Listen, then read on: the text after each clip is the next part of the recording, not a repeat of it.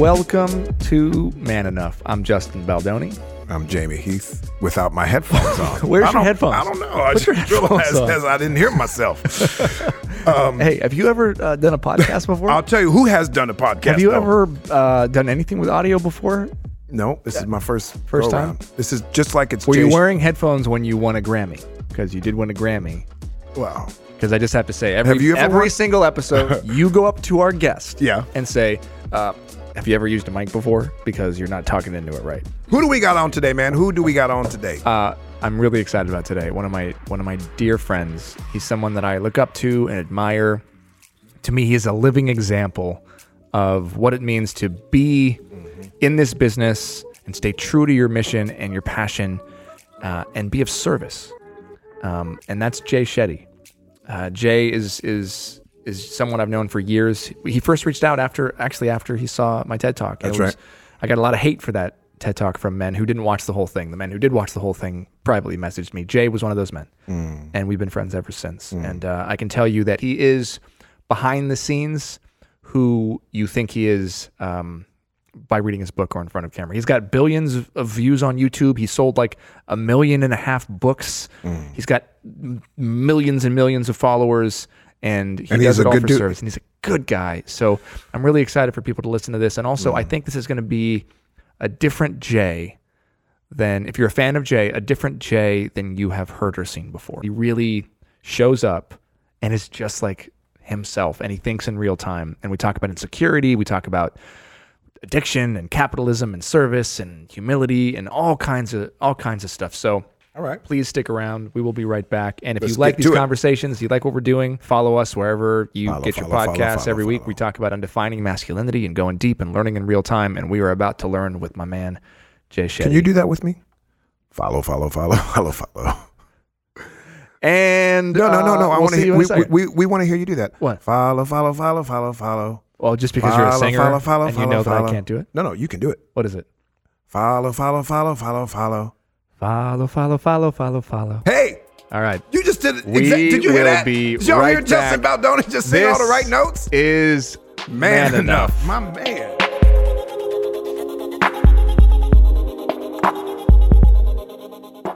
Hello, and welcome back to Man Enough. I'm Justin Baldoni here with the incredible Liz Plank, Jamie Heath, and the one and only, my dear friend, Mr. Jay Shetty. Dude, we're finally doing this. We're doing it. Thank you for having me, guys. Have you ever been on a podcast before? I've never been on a podcast with three co-hosts before. So this is not your So this first is special. podcast. This is very special. I just wanted this to be your first podcast ever, but He's never been on any podcast. This is the first time I've been on a podcast which has such a beautiful, clear purpose to help people redefine who they want to be in the world. And so it is the first time. And it's the first time that I'm being interviewed by Justin. I've had him on the podcast before, which has been really special. It's the first time we're meeting. indeed. And Liz, I've been a huge fan of for like the last 5 years. I've just been name dropping all her video names since we met. And I'm so grateful to get to meet you today, Jamie. So Indeed. thank you for having me. Thanks for being here. God, Jay, you're just special. You're a special man. It's like you meet people that you know were sent by God with a purpose to just like make it a little better. And you're one of those people. You are a best-selling author. You are a former monk and a purpose coach.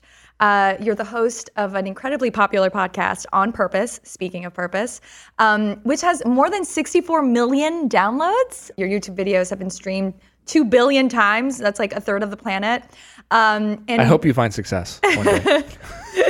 Maybe one day you can be on a podcast.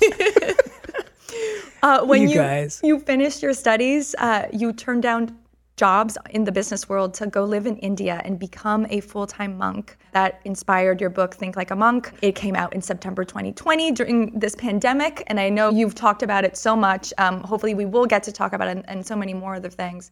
But it's sold out, so many copies. And with that in mind, I'd love to welcome you to our show, to Man Enough. Thank you for embarrassing me. I know, isn't it awkward to just hear your, even a portion of your life story? and your successes, right? Yeah, Your perceived successes. Well, I get it. You know, I value everything you just shared. Like, I'm so grateful and blessed to have that. But I have this practice that we were trained in as monks, that when someone notices something good about you, even what you were just saying earlier, you accept it and you receive it, but you think of the person that helped you get that skill or ability or habit or practice that helped you develop that, intentionally or unintentionally, and you pass it on to them. So I love doing this because I can just sit here and think about all my teachers and monk teachers and pass it back to them and thank them in my heart. So it's an opportunity to be thankful and grateful. So I love that.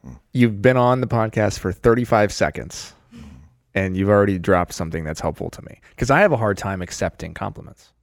I just have a hard time with it. And I love that I can accept it and thank somebody. I can do that. yeah, it's simple. I can do that because I stand on the shoulder of giants, right? I appreciate that. All right. All right. Thank you. And I Okay. noticed too, before I hope you don't mind me pointing this out, before we started, I saw you, I looked over you and your eyes were closed and you just took like 30, 50, 60 seconds. Is that something that you learned during your Monastery. What? Monastery? During your time in During monastery? your time being a monk. Yeah, it was the idea of using any opportunity before you begin something. You're setting your intention for service. So before you begin anything in the day, whether it's eating or even sleeping or spending time with someone, or I mean, we literally are serving humanity through Justin and all of you and the incredible work that Man Enough does. So to just set your intention and be like, okay, let me get out of my own way. Let me be a channel. Let me serve. Let me, not. So it's not really a prayer. It's a prayer. prayer. You could call it a prayer. Absolutely. Yeah, you could call it a prayer. But the clear thing is you're setting your intention for to be of service. service. Sweet. Yeah, so a prayer to be of service. Absolutely. So I'd like to start by asking you, when was a time where you just didn't feel like you were man enough? I'd probably say my whole life. Like it feels like such a real thing, because when I was growing up as a young boy, I was overweight and I was one of the few ethnic minorities in my area. And so I was bullied at primary school and I'd always be picked on or the mick taken out of, whether it was racism or whether it was about my weight or body image and all of those kind of issues. And I actually didn't take it that personally, because I'd go home and my mom loved me a lot. Oh. And so I feel like I was literally raised by my mom. And that's one of the reasons why I never felt man enough, because my mother was the most involved parent. My dad was very much aloof, let me make my decisions, failures, choices. But my mother was always there. My mother taught me how to shave my face. She taught me my skincare routine. She taught, like, my mother was like the first person to teach me a lot of what people's dads usually teach them. And that wasn't because my dad was a bad father. It's just that was his style. And we have a great friendship now. But with my mom, she was the one involved. So I never felt man enough because I didn't have a man teaching me man things, or however you want to put it. I was always surrounded by my mother, my sister, and powerful women in my life. And I wasn't really exposed to alpha males or any of those figures. So how's that manifest? Like, do people call you mama's boy? Did they call you names? Like, Yeah, all of it. I remember when someone would pick on me at school, I'd go tell my mom, then my mom would come to school to be like, why are you treating my son like this? And that's like the worst nightmare for a kid, right? It's like everyone in the school is like, oh gosh, it's Jay's mom again. And, my mom can be pretty protective of me, especially when I was younger. And so she'd get right in there with the headmistress's office or the dean's office and just be like, can't have this happen. And then everyone would find out and then everyone would laugh at you more. And so I think it ended up, I actually think it just made me more of who I am today. But when I went to high school, I started to crave more male attention. So going from that, I then went to an all-boys school. oh, wow. So I went to an all-boys school from the age of 11 to 18. And at that point, you have no one else's validation or recognition to get apart from other boys. Right. Now I want to fit in. Did you seek or crave that attention? Absolutely. That's when I was like, oh, now I want to be seen as strong, and I want to be seen as cool, and I want to be seen as the guy, and I want to be seen as this and that. And so I think that manifested in being quite competitive. And so I wanted to get a spot on the school's rugby team. I wanted to get a spot on the school's swimming team. I wanted to get a spot on the school's... Did you play rugby? I did. I think a big part of it was that masculine feeling that it gave me. And so I think it manifested in insecurities at high school. So as I got older, I actually think between 14 to 18, it manifested as insecurities of seeking validation and recognition for that which was not me. So I wasn't looking to be loved because I was empathetic and compassionate and kind, which is how my mom raised me. Yeah. I was looking to be liked because I was bold and courageous and strong and physical and competitive. And so you almost start looking for validation for the things that you're not. So you were performing. Absolutely. Every day. Absolutely. Absolutely. Masculinity feels like it's a total dance, right? It's a total choreography, and you're kind of watching other men like do it, right? Like even the handshake, like how am I supposed to like do the hug, then the pull, then the then the what? Show us one more time. There's like a pull, there's a tap sometimes, the bro double hug. tap. No, it's the bro hug. Yeah, there's a lot of different, it's very funny, not funny, but it can be entertaining as a woman to just kind of watch that and be like, I'm so happy I don't have to figure that out. But I want to come back to the, your point about service, which you really, opened up our conversation with. I feel like we overemphasize service for women, right? That you are at the service of the people around you and that's your value in the world. And we kind of underemphasize service for men.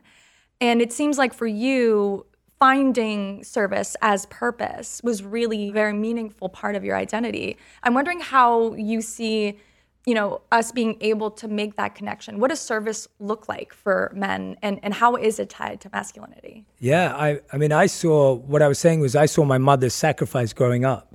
So my mother was raising me and my sister deeply with love. I've always felt loved by my mother. And then she would also have her own business. So I didn't know she was an entrepreneur, but she was an entrepreneur, which was so weird because she never made herself out to be an entrepreneur. And so she had her own business. She started it so that she could work more flexibly. And she was taking care of my sister. She'd drop us to school. She'd pick us up. She'd make us dinner. She'd be working as well. And at one point became the main breadwinner in the family as well. And so I saw my mom serve or sacrifice in this way. And so I feel like I got trained by watching her and observing her. And then when I met the monks, the predominant monks that I lived with were all men, and service was at the core of their entire being. So our teachers would always tell us that the only way a culture succeeds is if everyone wants to serve everyone else. And so that was like the encouragement of that culture. And that's where it became so real to me. And for me, service and masculinity go hand in hand, but service and humanity go hand in hand. And I think it's slightly veering off from where we are, but I think it's an important point to make is when I lived as a monk, we stopped identifying as men and women. And we were asked to identify as consciousness. And that distinction and difference just kind of created this huge weight off my shoulders, because now it's like, oh, I'm not masculine or feminine, or I'm not this or that. I'm just, you just are. I'm just consciousness. I'm a human. I'm a soul. I'm whatever you want to call it. I'm energy. And that energy is wired for service. And so the energy inside each of us at this table is wired for service. So the way it connects is that we've been designed to serve, but unfortunately, and I've heard that a lot from women, is that often it turns into being a martyr or going to the point of self-sacrifice and self-sabotage because of how it's encouraged more. Right. And I was speaking at this event and a man came up to me, he was probably in his 40s, and I had just told a story about how when I met the monks at 18, they shifted my perspective to service.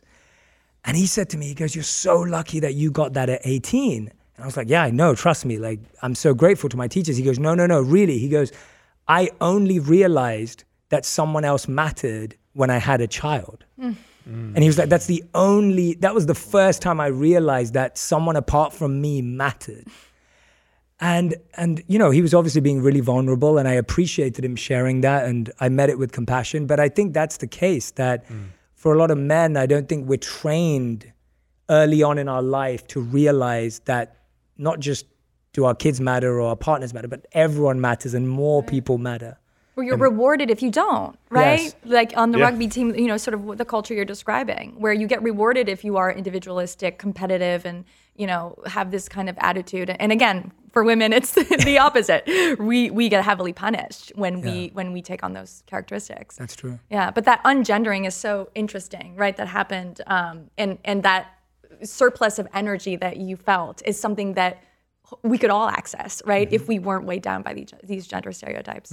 It's like the freedom, right? Yeah. So you're saying that you had sight, you had knowledge growing up by your mother, and you kind of held that to yourself. I gave it up because I saw it as less than. So it's not even that I held it back. I gave it up and substituted it. You traded it in for your man card. Correct. For this toxicity, which then obviously encouraged more people to go down that path.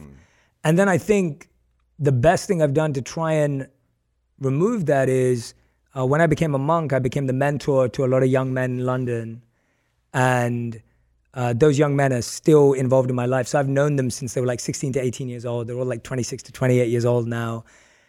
And so I feel like those 25 guys, they know who they are. Like those are like my favorite success story because I just see them make amazing decisions with their partners, their careers. Like most of them in relationships now, and I see the husbands and the fathers they're becoming. And I mean, it's many of them become fathers before I am one, and it's just inspiring that they're also leading that way and showing me that people don't have to make as bad a mistakes or go as far as I did. Right.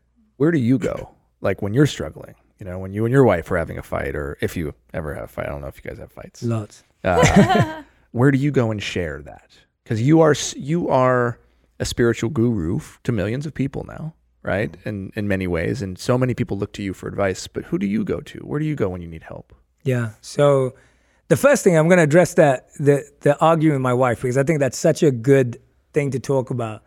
This is what I find fascinating about the way humans are wired, and I'll give an example. So my wife's been my first guest every year when we launch a new season of the podcast. So she's been on the podcast 3 times, the guest we've had on the most. And every time we'll do like a 1.5 hour episode of everything we struggled with that year. And so we talk about like the mistakes, the failures, the things that went wrong. And the number one comment will be relationship goals. And the number one comment will be couple goals. And what I found is that the human desire to be inspired and want someone to project perfection onto anyone is so strong that my honest comment back is always, please listen to what we just said. Yeah. And You're not I'm listening. Right? Like, and not in a not listening in like, and I know you don't mean this, not in an attacking way, but just like, please just listen to me. Like, I just told you that when I first started dating my wife, I thought she wanted to be wooed like in the movies of Hollywood. And I got it all wrong because I was doing all this flashy stuff. And my wife's actually a simple person, did not want any of that. I just told you. Do you know we have the same story? Yeah. Yeah. We haven't. I didn't know that. I don't think when we had our double date, we didn't talk about it. We did not talk it's about the identical story. Really? Yeah. I love No, that. keep going. Please keep going. So my point's being like, if I've just told you that actually for the first 2 years of our marriage, 2 years of our relationship, we didn't understand each other. Don't just look at us and go like, oh yeah, you guys got green eyes and they match, and so you match, and like, there's just so much more to it. And I find that So reductive. as humans, we so want people to be perfect that we create a pedestal even if someone's telling you the truth. And I think if we just sit and all listen to each other, then A, we won't be let down by people, and B, we won't put people on the pedestal. But who do I go to? So the first thing, I definitely turn to my texts. And I know we share this in common, but the Bhagavad Gita has been such a companion and guide in my life from so long, since I was 18, that I turn to it all the time. My monk teacher, who's now 70 years old, who you actually met when you came to my home. So sweet. Yeah, when you came to my home. So you've met him. And he's now 70 years old. He grew up in Chicago and hitchhiked to India at the age of 19. The story is insane. Yeah, it's an insane story. And so when I'm struggling with something in a major way, when it's like a real like I feel like it's a tragedy at this point, then he's the person I go to, because he always helps me see the reality and see the truth. Again, there's monks in between that journey. So he's like kind of at the top of the order, but then there's other ones that are more like older brothers, and I can be more vulnerable with them. And I don't feel like, So you have monks on On speed dial. phone a friend Yes. monks. And they're there to help you like just recalibrate, bring yourself to account. So for men who don't have monks on speed dial, what is your advice for them to do business in a more spiritual way? So spirituality in business is an interesting concept because a lot of people today see it as an oxymoron or, mutually exclusive. And the truth is that spirituality is so powerful that it actually spreads across everything.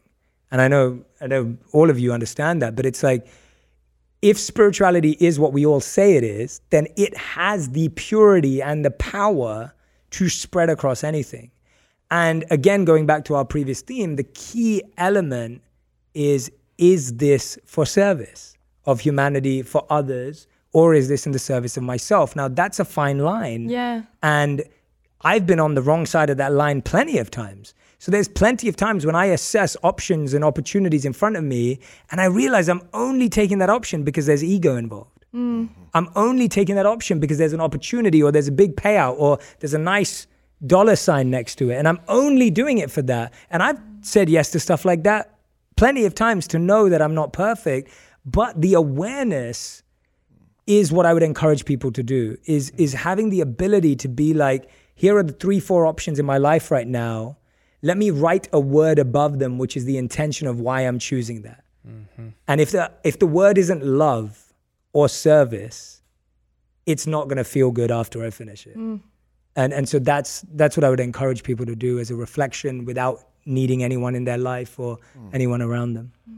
I love that. I love that there's this, I don't know the quote exactly, but one of the central figures in the Baha'i faith talks about Abdu'l-Baha, that when you are suffering and when you are going through something and you cannot find a way out, to immediately go be of service to another. Because when you are service to others, you find that your own pains and things just dissipate through that. So when you talked about earlier about being wired for service, Yes. so while I think that, also there are some people that are put into service to others, not to be of pure service because they're forced to be put there. Women are some. Wives oftentimes, unless we do something different. I have these conversations with Liz all the time. The service that I've always seen with women in my life, my mother, grandmother, all of them, there was a lot of sexism going on as well. Not necessarily by my father. Certainly, I want to say no, but all of the stuff that was being experienced. So I think that this idea of service being elevated, but service being forced, how do we really talk That's about beautiful. And how does service and capitalism, right, which feel at odds, how do you reconcile that? Yeah, there's a beautiful statement by Peter Diamandis, and he says that we should redefine the word billionaire to be someone who impacts the lives of 1 billion people. Now, whether you think of that from spirituality or from a money perspective, the wealthiest people in the world are creating something that services the most amount of people, and the scale of the problem you're solving and the depth of the issue is how much money you make. So if someone created a cure for cancer and was able to scale it across the world, they would probably be the wealthiest person on the planet because they created something out of service. Now, you may say, well, Jay, no, many people out of wanting the money will figure that out. I'd say that they may, but I'm hoping that on that journey, they'll upgrade and their desire and their intention will be purified. And I think this was what I loved learning from the Bhagavad Gita, which was this idea of there is no pure intention. All intentions are percentages and divided. So when you first start something, you may have a 70% pure intention, but there's 30% of ego in that. Yeah. Or when you start, it's probably the other way around, 25% good intention and 75% of ego, but it's purified in the process. So even if you look at people who've set out their lives, and I work with many of them who set out at the beginning of their lives to become wealthy and famous, when they became wealthy and famous, they then realized that wasn't the point, and they were purified in the process of achieving their goal. And so the way I think about it is that in a capitalist society, even the people that are succeeding are succeeding because of service, whether it's conscious or not conscious, whether it's intentional or unintentional, they're still only successful. Like Amazon is successful because we all want its service. Like we want to be served by Amazon, right? And I'm not promoting or de-promoting Amazon. I'm just making the point that because it serves a daily need for the majority of the population, they are financially successful because of it. Does that make sense, Liz? I don't know if I'm answering your question. Well, and I see your face, so I'm like, I want to. Well, because I feel like it doesn't purify. Like Jeff Bezos. Actually, I don't care about pissing off Jeff Bezos. I'm doing it with love. Jeff Bezos. I don't have any evidence that he was purified by becoming a billionaire. Like he still has 28 bathrooms, but then he's preventing his workers from unionizing, right? Mm-hmm. So, I guess I'm still wondering how to reconcile those things. And we've talked about the intersection of masculinity and risk, about how, women are willing to take big risks when it comes to redistribution, when it comes to more taxation, when it comes to the environment. And it's actually men who, and particularly white men, that I'm just speaking the data. Hey, I'm sitting here. It's particularly white men because, the 10 most wealthiest people are white men. They have the most to lose. So I think about that all the time. I'm bringing this up because it's something that I grapple with. Yeah. Where I feel like my heart is in the right place, and 100% I've known when it's not, or when I've done something I'm like, this was not for the right reason. How do we reconcile those things? I think. And whether anyone's been purified or not, and where their journey of life goes, we'll find out, right? With everyone. I really believe that everyone's on this recurring journey of life, and it's all to get people to realize that service is the only goal. And we kind of have to keep having life experiences and failures and shortcomings and issues and everything going wrong to only remind you of that, and that being the only satisfying thing. The way you reconcile it is only through stillness and solitude. Like if you don't spend enough time alone every day and try to hear yourself and try to hear the words of your spiritual teachers, guides, texts, then you are only going to hear the noise from society outside, and that's what you'll end up following. Or if you're switching off the noise to listen to a podcast like this and all the other episodes that I've seen the guests you've had on and the types of conversations you're having on, you're all performing a service. And by the way, everyone who's listening is also serving by learning. So it's not only the giver that is serving, the receiver is also serving. I think the bigger challenge is also that we've just lacked examples of that. And so to me, it's like I would be traveling with one of our senior monk leaders. This gentleman's 70 years old. I'm like, 21 years old. And every day we'd wake up in the morning and he would bow down before me on the floor to honor the soul that's within my heart. And I would do the same back, but he would always beat me to it. And there was no one watching. There were no fanfare. There was no audience. There was no one to do it for. I wasn't Jay Shetty. I was just a kid who's 21 years old. And that's how we were taught to behave with each other, with that much level of respect. Now, he would have done that with anyone in the room. So the reason I'm sharing that is when I experienced that level of masculine or whatever you want to call that, when I experienced that, it gave me faith that a man could be extremely powerful by being extremely humble. Yeah. That a man could penetrate my heart by being really kind and caring and compassionate. But if you've never experienced that, how are you to believe that that's possible? Yeah. I think the first step is to seek and find. I think it's hard to tell anyone the formula for how to navigate that without them finding a purpose that is bigger than themselves. Yeah. It's hard for anyone to navigate life. Sometimes your purpose bigger than yourself becomes your family and your love for your family. And that's as far and wide as your mind wants to go. And that's beautiful. Yeah. And for some people, it becomes the world. And for some people, it becomes their town and their city. But everyone has to have something, those beautiful words of Martin Luther King of, if you have nothing to die for, you have nothing to live for. That to me is the clear purpose of life, where we have to seek out what it is that we really care about and what we really believe in. And that can be your family. That's totally fine. This doesn't have to be I'm going to become an activist and change the world conversation. This is, I care about the quality of life my family has, but I think about quality based on the depth of their experience of life, not just what they have. And I'm going to live my life, or try and live my life in that way. And so to me, the first step is to seek mentors, coaches, guides, guidance. It has to be, it always is. I had the fortune of interviewing Walter Isaacson. He's famously known to write the biographies of the biggest icons of all time. So he wrote the official biography of Leonardo da Vinci, Einstein, Steve Jobs. Like, you know, just it's insane. And he worked at CNN and Time before that. And he wrote a new book about a lady named Jennifer Doudna, who is the founder of gene editing. Now, she's a female scientist who was told by her school teachers that women don't become scientists, right? Like, women can't be scientists. She just won the Nobel Prize for her discovery. So amazing. And he just wrote a book about her life. It's called Codebreaker.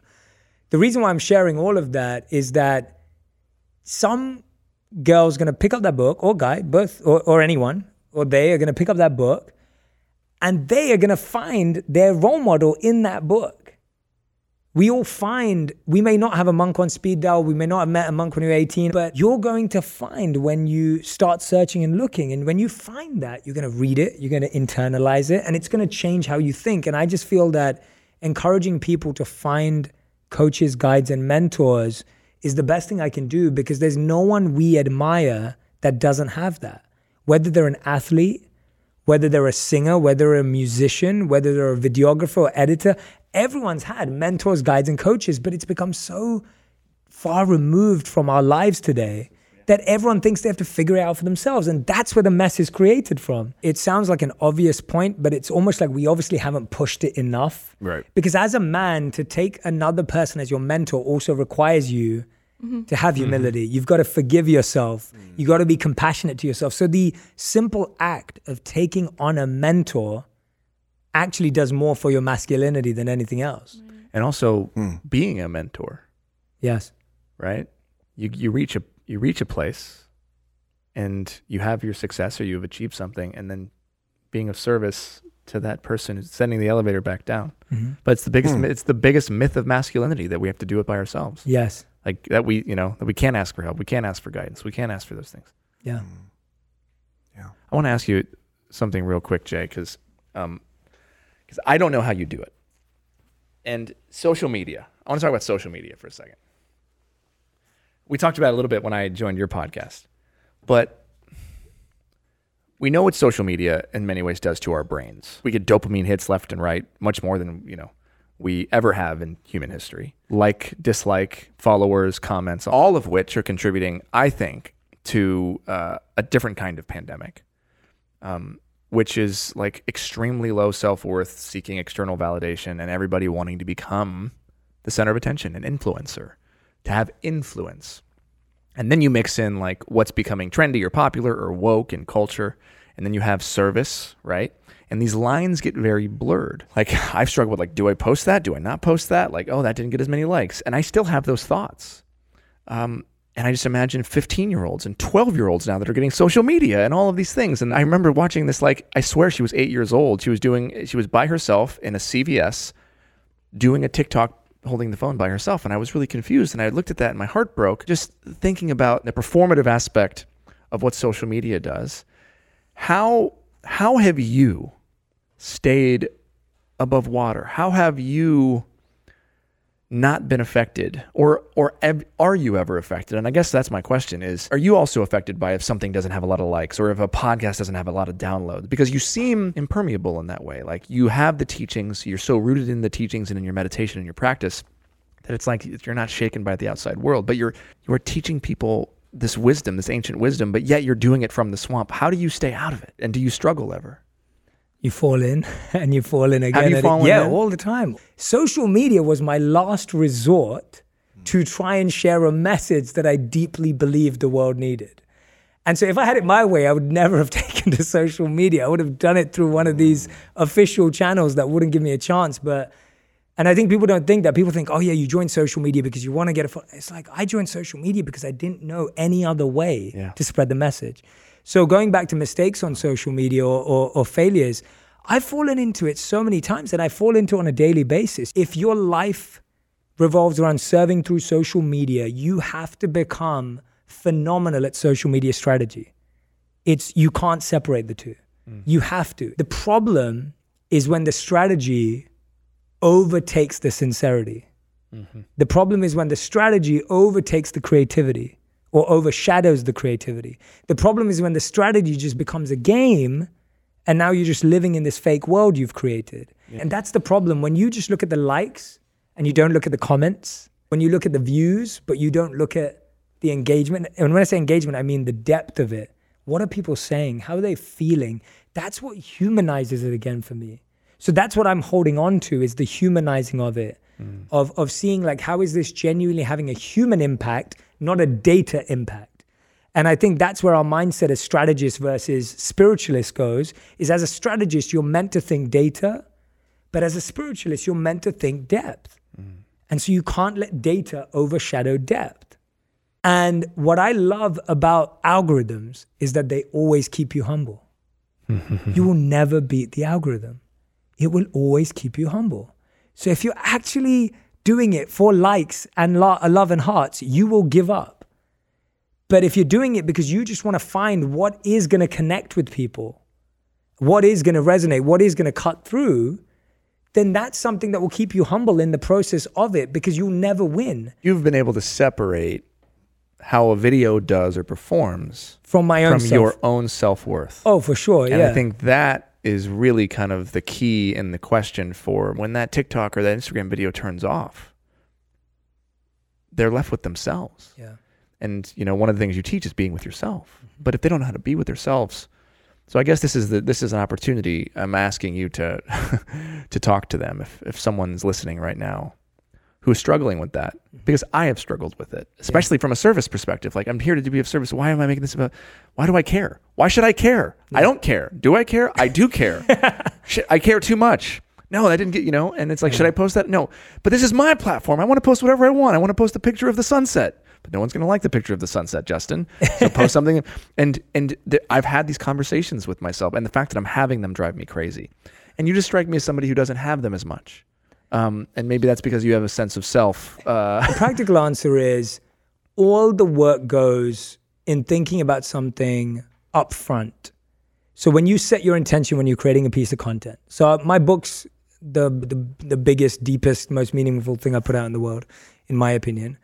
And I spent a lot of time writing it, researching it. I remember, thinking about the experience. Every day you were on a mission, 3-4 hours a day. You were literally, yeah. Yeah, and I knew that I wanted science in it, and I wanted monk research in it, and so I had monks researching. I had a scientific researcher. Like, it was a real team project to get it to be what I wanted it to be, and I put in all the work up front because my intention was, if you create something with the love, with the service, with the intention of that, then that's what people are going to feel.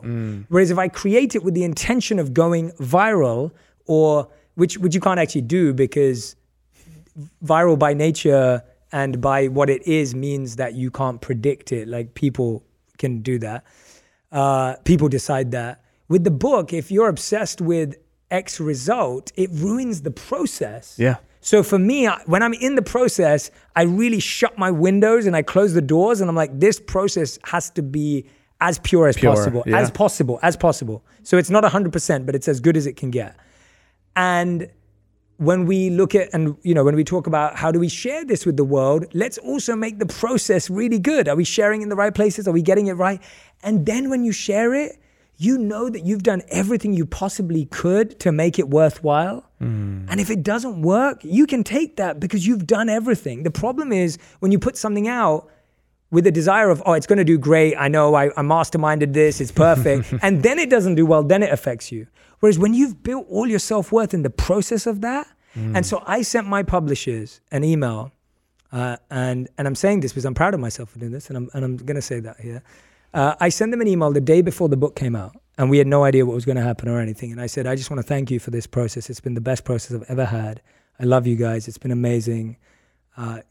You've been the best team I've ever worked with. I really appreciate you, from the editor down to the fact checker down to this, whatever, everyone on the team. And I just want you to know I'm already proud of what we've achieved. And I sent that email off to them. And I remember the president of the company that I work with, he replied to me, he goes, Jay, we never get one of these emails the day before the book comes out. Right. He was like, we always get this if the book does well or whatever. And I was like, no, I genuinely feel so proud of what we've achieved already. Whatever happens, happens. I had my UK publisher tell me, Jay, you know what? We're probably not going to hit number one on the Sunday Times in the UK because, you know, there's some big hitters in the UK coming out this week. Are you okay with that? I was like, dude, I have written the best book I possibly could. We've done the best launch that I probably could have done. I couldn't have done anymore. I'm good. Like, whatever. I don't care. And it's like, to me, that's the only way to not care, is that you put all your heart into the creation. So that's the practical answer. Wow. The philosophical answer and the more spiritual answer is, I'm flawed. I do seek validation in what people think of me. I do get upset if someone doesn't like my videos and like someone else's. And I forgive myself, I'm compassionate, and I start over again. Like, that's just the real answer. Like, that's just the truth. I love that. I mess up, I fall down. I get that I do get worried about, oh, well, will I be relevant next year? Oh, I do get worried about, like, oh, will people care about me? I do get worried about, like, have I said anything good on this podcast right now? Like, is there anything that I've said that is actually even worth this podcast? I do think about that, like, every time. I think about that every time I record a solo episode of my podcast. And I think about it all the time. But what do? I allow myself to feel that. I allow myself to experience it. I forgive myself for judging myself. And then I start again. And I start every day as if it was new. And my wife and I have this amazing ability, we both have it, is that we can go to sleep, forget the night before, and start again. And I think my memory literally does that. I erase all of my failures and mistakes from the day before and just start afresh every day, because it's the only way I know to allow myself to have another go at it. Just the idea of allowing yourself to have some compassion for yourself. And I think everyone who's sitting out there who's judging themselves, accept that you judge yourself, be compassionate, but then seek to redirect that energy. Whatever table you're at, and whoever's at that table is what you judge yourself by. So when we heard that famous quote of, you are the average of the 5 people you spend the most time with, actually what the truth is, your values become the average of the 5 people and their values. I love that. When we talked, you and I did like a pandemic check-in with like a man enough kind of check-in.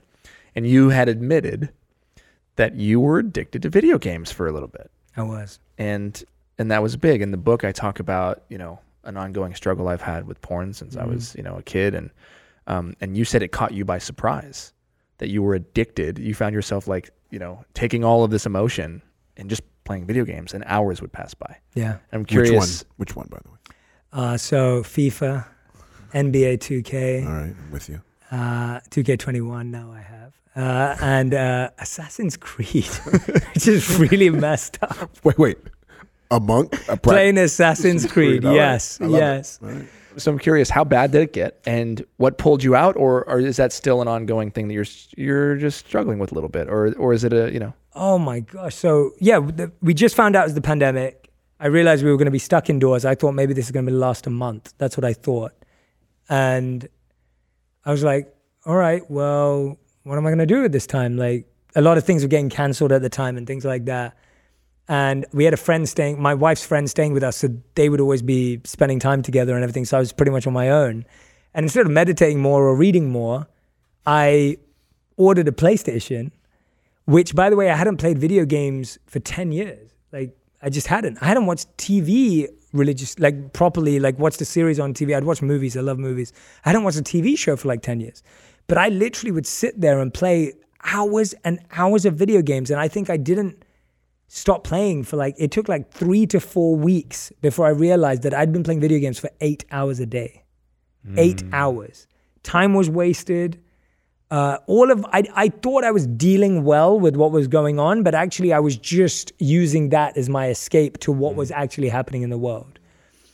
And I know it sounds stupid. It's like, oh, video games, but it's not. It's terrible. No. I mean, when I would play Assassin's Creed, I would walk out there. My wife was just like, "You look like you've just exited a war. Are you okay?" Like she would literally look at me like our camera crew's laughing. They're like, "Oh, I feel that." she was literally like, "Are you like?" She would see me come out of the room, like I come out of the cave of like, she's like, "Are you okay?" Like I don't think that game's good for you. Like I don't think that game's good for your energy.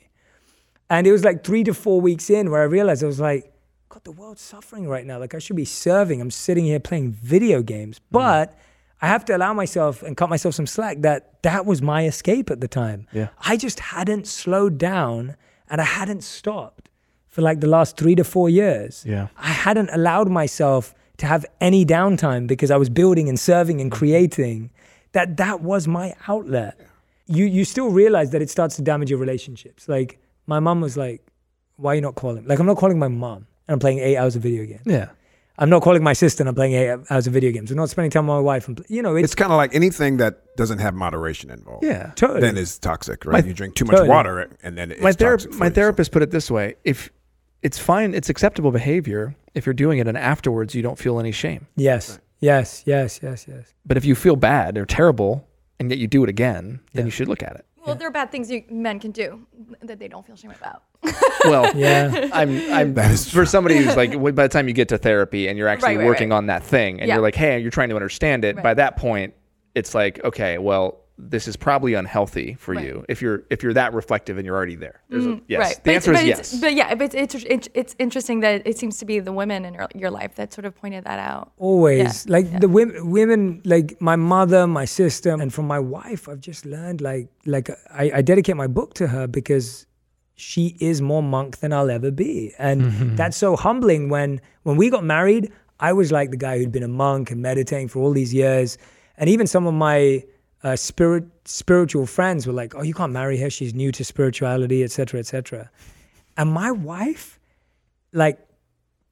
wakes up earlier than I do. She meditates for longer than I do. She's amazing. Like she's far more spiritual than I'll ever be. And I love that because I need that. She is amazing. Yeah, and I need that. If she wasn't that, maybe I wouldn't be who I am today. Like maybe I would have got more deviated from the path and lost my way. Jay, you're incredible. We're going to go to these last questions. Welcome to this week's Man Enough Podcast Rapid Fire Questions. Liz, do you want to start? All right, Jay. These are rapid fire questions. You ready? When is the last time that you cried? It was probably when I was, it was probably this. Because I don't live in the same country as my mom anymore, and because of the pandemic, I don't get to see her as much anymore. I used to go back regularly. I feel like whenever I'm leaving London and my mom cries, I cry because it's my mom. Like I love her. Like she's done everything for me. And the thing about love is there's no way of repaying it. So you can only keep trying. And I think that that's the beauty of love, and also the hard part of love is that you can't repay real love. And I feel like I'm always in debt to my mom in a good way. And so, yeah I'd say that. Tell me something that other people value that you don't. I'd say it's probably being understood. I'm okay with being misunderstood. Oh, Wow. I just think it's the reality. I just don't think you will ever be understood by everyone. And so it's okay. Like I don't value being understood anymore. love that I used to love being I want to understood. take that as a superpower. yo. I'm going to add one. What are you afraid of? I'm afraid of not reaching my potential. I'm genuinely afraid of that. I do think about that. Like I think about the future and I'm like, I don't want to die having thought that I didn't try my best to do everything that I was meant to do. And my teacher told me something once which set the pedestal of potential much higher. And he asked me once, he said, well, what are you doing right now as an update? And so I was telling him, I was like, I'm doing this podcast and we're launching this book. And I was just sharing it out of love and gratitude to him. And he said to me, he goes, for all of these things that you're doing, I have no expectation, but I simply demand the purity of your heart. And I was just like, oh, that's a lot harder. and that's my biggest fear, that I don't live up to that, because I feel like I would have wasted all the love that he's given me over the years, and the amount of investment that these teachers have put into a random kid from London who is on his way to do all the stupid things that people do. And they've loved me through so much. And it upsets me to think that I mess it up. So Yeah. When was the last time you apologized to someone? Today to my wife. We were doing a video together and I was rushing to come here or somewhere else. And I had the worst energy and she stopped me and she looked me in the face and she was like, are you okay? Like, what's up? Like, I can tell that you're just frustrated to be here, but you need to do this right now. And are you okay with that? And then I was like, all right, let's just do it. I don't like your energy right now. And then I went back to her and I gave her a hug and I was like, I'm really sorry. Like, I'm just, I've had a lot on this past week and whatever. So yeah, that was for sharing. Yeah. And the final question, what does it mean to be man enough? Oh, I think, in my opinion, what it means to be man enough is to... There's a beautiful statement by Russell Barkley where he said that people who need the most love often ask for it in the most unloving ways. And I think what it means to be man enough is to be able to approach everyone with that love, recognizing that the pain they're causing you or anyone else is coming from a place of them being unloved at some point in their life. Well, Jay Shetty, you, my friend, are man enough. Thank you so much for Thank being you, here man. with Thank us, you so brother. much. Thank you, Liz. Thanks, Jamie. So Thanks much so for much. doing this in person Thank you. too, man. I know love you had to move a lot of stuff around to make this happen, so thank you so much. This was so special. I learned so much. So sweet. To talk about service is not sexy. Sorry. No, I'm saying it's not sexy in the world. And the fact that is what you champion. He's saying you've made it sexy. That's what I'm saying. Thank you, man. I appreciate Thank you so much for being here. Thank you all for listening. We'll be right back. This is Man Enough.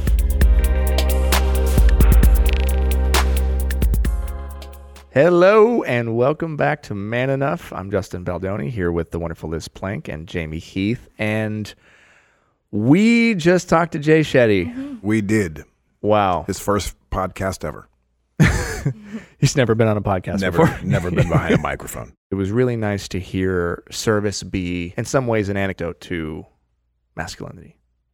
Like, and it's not the fix-all, it's not the end-all, be-all, but like, I can tell you as a man struggling with masculinity and with the systems that are in place that make me or cause me to feel some of the ways I feel and my comparison and this stuff, it was really refreshing to also hear that he struggles with the same things.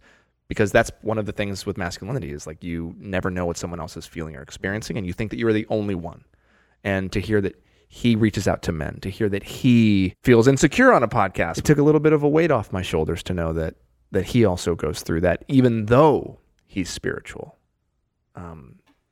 So what got me also was the idea that, earlier on in the talk, he talked about humbling himself, about how he was with the other, I believe it was a monk that he had said, and they would like bow down to one another when nobody was looking. The idea of first, basically what I got from the whole thing was humility and service. Humility and service. And what you had just said, yes, that's not the fix-all, be-all for everything. However, I think it also is the fix-all for everything. Because in its true form, true service to others, and if we see each other truly as one family, then all of these other things start to dissipate, right? If we truly were in it. yeah. Right now, we oftentimes do service so that we can be recognized as being a service person. And there's accolades that come with that. Yeah. But when we do it really out of the purity of your heart, you have to humble yourself in order to do it. Yeah. You have to then empathize and have compassion for others. And those are the elements, I think, that make us better. Yeah. And as better as people, better as men, for sure.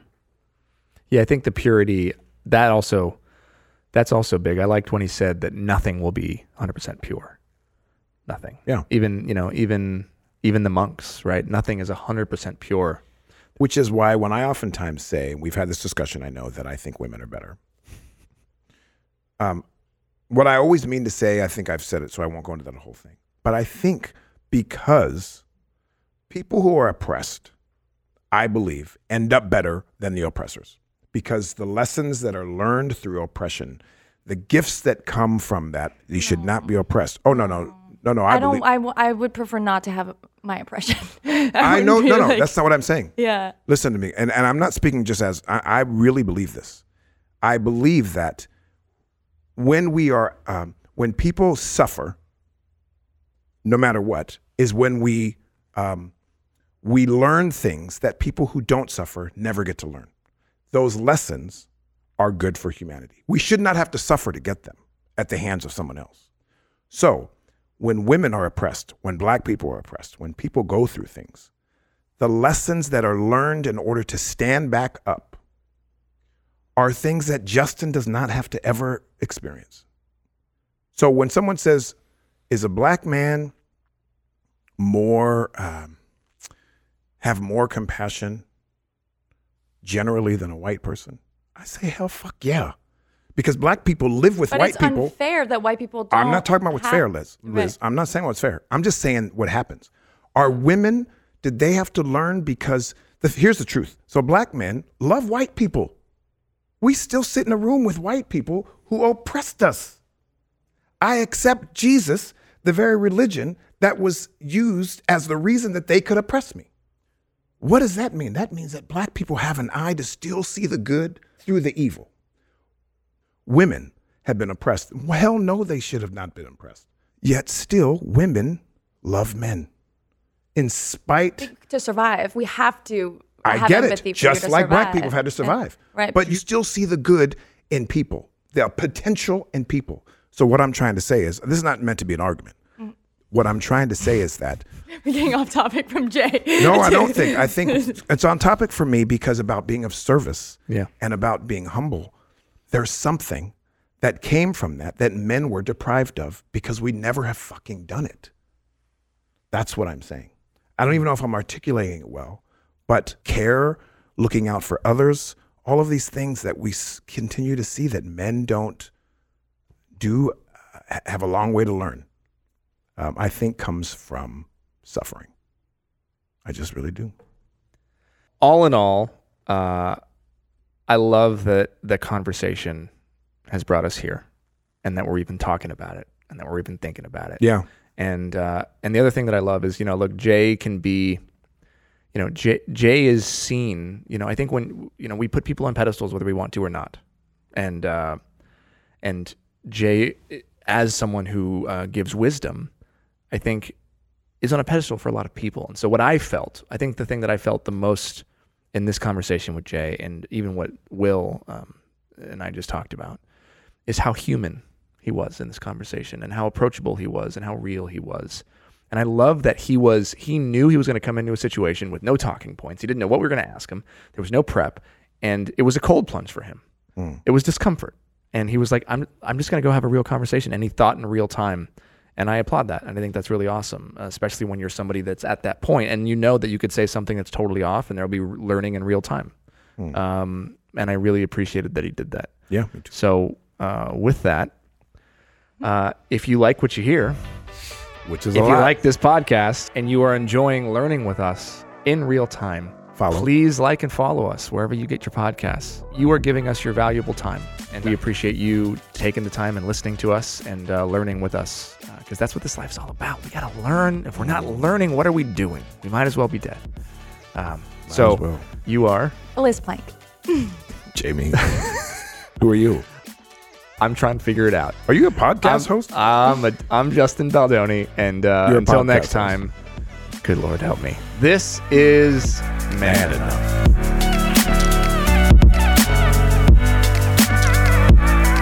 Thank you for listening to the Man Enough podcast, produced by Wayfarer Studios and presented by Procter & Gamble, in partnership with Cadence 13 and Odyssey Company. Hosted by Justin Baldoni, Liz Plank, and me, Jamie Heath. If you like what you heard, please follow us and tune in weekly as we undefine masculinity and learn in real time. Justin Baldoni, Jamie Heath, and Tara Malhotra Feinberg from Wayfarer Studios, Mark Pritchard and Kerry Rathode from Procter & Gamble, and Chris Corcoran from Cadence 13 are our executive producers. Annabella Casanova, Mateen McCullough, and Sage Price are our producers.